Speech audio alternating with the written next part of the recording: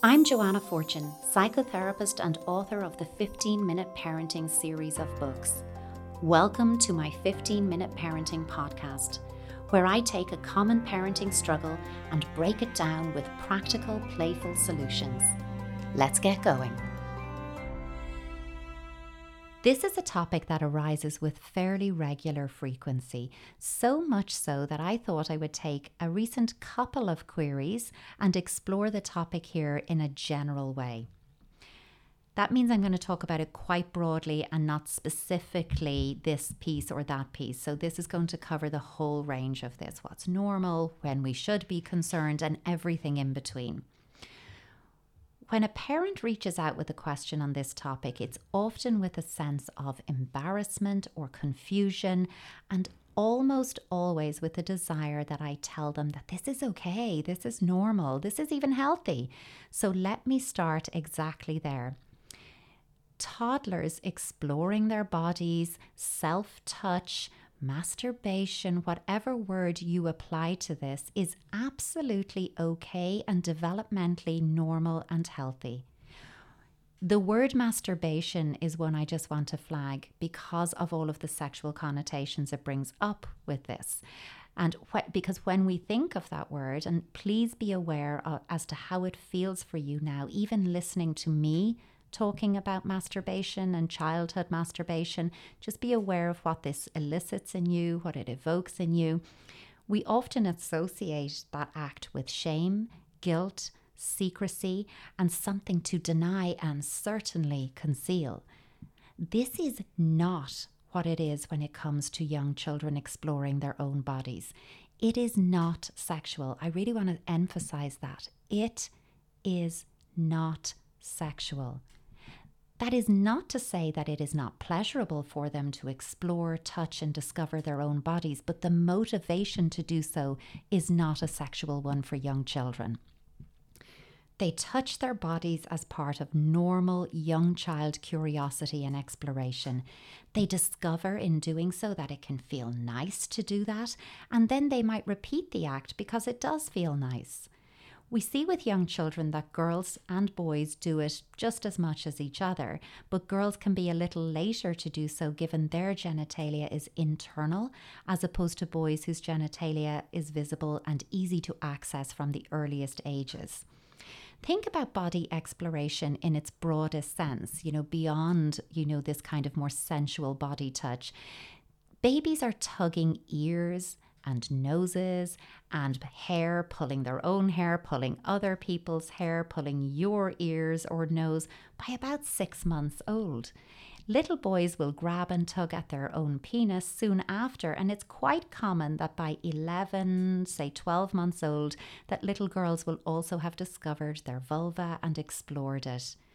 Toilet training can bring a whole new intensity of focus on genitalia and bodies again as well. So we often see, because we're talking about body parts, we're talking about the toilet, there's lots of kind of lifting clothes up and down and sitting on the toilet, that this is also bringing that high emotional charge. So around that age of, whenever your child is doing that, typically kind of 2.5, 3 years old, we see a rise in this type of body curiosity and exploration again. A study by the University of Michigan actually showed that by the age of 5 years old, most children regularly explore and touch their own bodies, and specifically their genitalia. One of the questions, and certainly a theme within questions that I received on this topic, was from a parent who said that they observed their 3-year-old daughter rocking herself on the arm of the sofa in a rhythmic and seemingly pleasure-seeking way. They hadn't known if they should stop her or what to say in the moment, as they really didn't want to shame her, but reflected in contacting me that they felt shame themselves that she was doing it.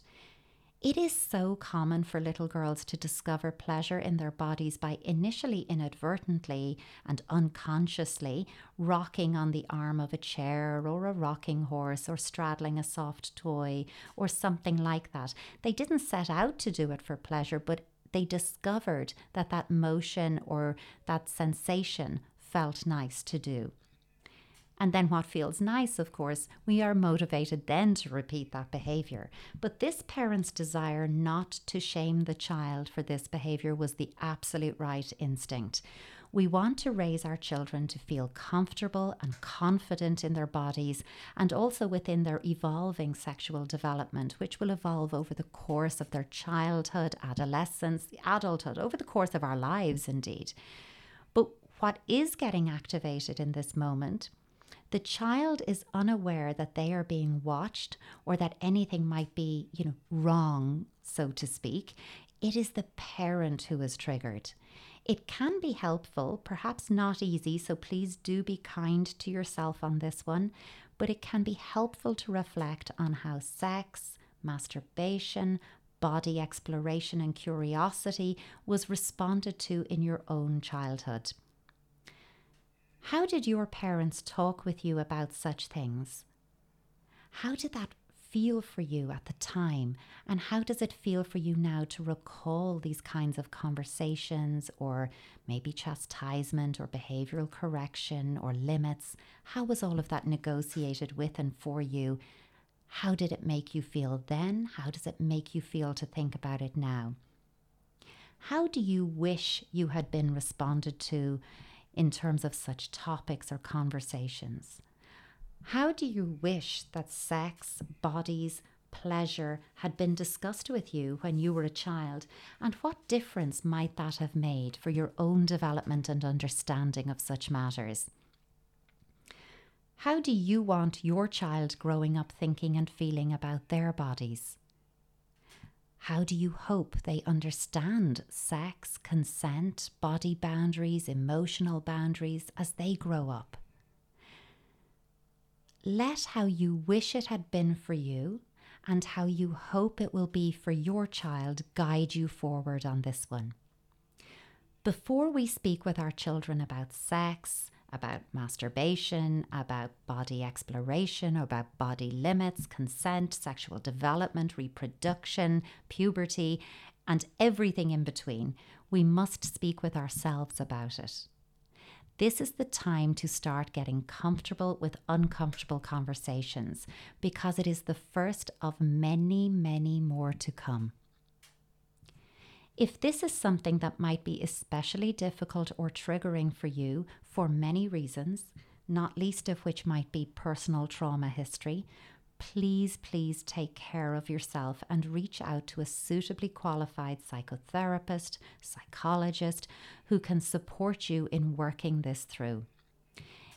If you feel that it is simply a topic that renders you tongue-tied, so you avoid it or end up way overcomplicating it with details your child didn't actually ask you for and cannot possibly at their age understand, maybe consider working with somebody like a sex-positive educator, somebody who specializes in this area, who can make what might be an uncomfortable or difficult conversation for you more comfortable by raising your own confidence and competence with the language of the subject matter.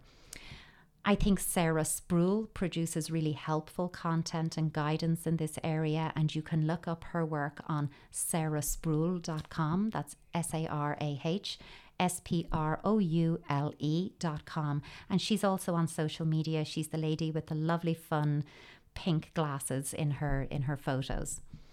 And there are other people who do this work as well. I just happened to had made contact with Sarah in the past and found her really helpful and supportive. You can also use books. I've said this often, there are always books, and there are books for every topic out there, and they can provide a wonderful scaffolding to help keep us on track with conversations that can activate some resistance or discomfort within us. Books that I use myself as both a parent and a professional are The Everybody book by Rachel Simon and Making a Baby by Rachel Greener and Claire Owen, both of which are LGBTQ+ inclusive books as well. And that means they are very inclusive and representative in both the language, the content, but also the imagery that's used. There are many books out there, so do some research and find one that aligns with your personal family belief system as well. When it comes to actually responding to your young child's body curiosity and exploration, be open and honest and developmentally appropriate. You might say something like, "It's okay to touch your body, but you can only do so in your bedroom or whatever designated private space, and you have to wash your hands before and afterwards." That kind of a statement, a boundary, is appropriate by age 5 to 6 years, and most certainly, but also for some 4-year-olds as well. Teaching children about what behaviour should be done in private and what is socially acceptable is a large part of parenting young children in general, and this topic fits comfortably in there too. With very young children, toddler age, and this was some of the questions I was getting, these were really young little ones the questions were coming in about, ensure that the level of stimulation to burn off adequate energy is part of each day for them. Hold in mind that toddlers need up to 3 to 4 hours of active physical play each day. And I don't mean like 3 to 4 hours of very high level swinging out of the trees type of energy, but it can be waves of mild, moderate, and higher levels of activity. They are active, exploring, curious little beings, and they need lots of healthy opportunity to release that energy. Distraction and redirection is your friend otherwise in these early years. Giving them a distraction item such as a teddy bear to hold, cuddle, squeeze, a blanket that is soft and sensory that they can, again, snuggle into, or they can stroke against their face, or something that, like that they can hold, that might help to distract them while also providing a sensory-based comfort and soothing experience. You can also offer extra hugs, those kind of squeezy, tight, proprioceptive touch type of hugs, that deep pressure input, as these can distract and soothe, but also serve to reground and regulate your child. If you feel your child is touching themselves or scratching because they're itchy or sore or sensitive in their genital region, of course you should consult with a health professional in the first instance to ensure that there's no infection or nothing else going on there, a little rash that they might need a cream for, a treatment for. So while this is a very typical, healthy and normal thing for our children to engage in, another question I received directly asked me, when should I become worried about it? And I do want to address that as well, because I do appreciate that my saying, "Oh, it's normal," there is a line with this when maybe there is cause for concern. So while generally I do want to reiterate and emphasize that generally there's no reason to worry, there might be some more rare instances when it could signal something else that could be concerning. Some flags in this type of behaviour that I would note and respond to might be a very young child who's showing premature understanding of the reciprocity of sexual acts. I want to be curious about where that knowledge or awareness has come from. Another could be if they're not just body curious about themselves and other children, because again, it is very normal to be curious about other children and who has the same parts or different parts to you. But if this is about them seeking to simulate a sexual act with another child, that would raise a flag for me. If they cannot be distracted or redirected and self-touching is, getting in the way of other play experiences or play activities and it's becoming more of a compulsion, that's something that I would respond to. If the behavior escalates and you know what I mean? It might, if it's escalating and it's increasing in frequency and veracity, it might indicate some increased stress that the child is seeking to self-regulate with self-touch. I will want to know in that instance what is causing the stress that's underpinning the behavior, and that's what I would be exploring. If the behavior is within the context of a trauma, or the level of self-touch is causing a body injury, that's also something that we wouldn't just normalize or minimize and say, oh, that's nothing to pay attention to. That would be something, of course, to pay attention to. If this is becoming a time-consuming activity for your child, always look for the possible underlying reasons. I'm emphasizing the word possible there because I don't want you to think of any one or a mix of these flags and there are others, this isn't an exhaustive list. I don't want you to jump to conclusions. I don't want to infer that any one of these flags means abuse. I'm just flagging that what might be a normal behavior has become or is becoming problematic. That's what it's flagging for me.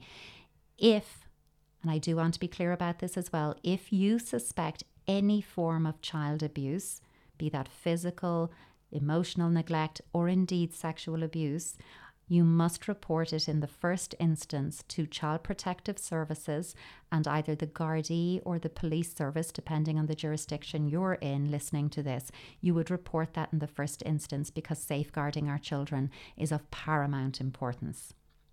I did just want to mention those flags because it was a specific question that came in, and people are always curious about when does a normal behaviour become something that could be problematic. Think in general, maybe your child is over or understimulated. Maybe there is an underlying stress or anxiety. Maybe they are comfort seeking, or perhaps you are unintentionally reinforcing it by overreacting and scrutinizing or monitoring the behavior. Always wonder what the emotional and physical state that is underpinning overt behavior is in general and also in this area. But I don't want anybody listening to be panicking that if their child is curious about their bodies, and of course our tactile, touch-based learning little kids are going to be curious about touching bodies and thinking about bodies and looking about bodies, that is something that is very normal, healthy and typical in these early childhood stages of development. I hope that this episode has been helpful. Please be aware of anything it brought up for you and always attend to yourself first before you seek to address anything with your child. Go where it's uncomfortable for you so that you can make it a more comfortable topic to address with your child. Mind yourself. Thank you for listening. I'd love if you could leave a positive review, share this with a friend or a few friends, or even subscribe to the podcast. It really helps others to find it and helps with visibility online. You can also follow me on Instagram at Joanna Fortune or on Twitter at the Joanna Fortune, no E at the end of that. Tune in next time for more 15-minute parenting.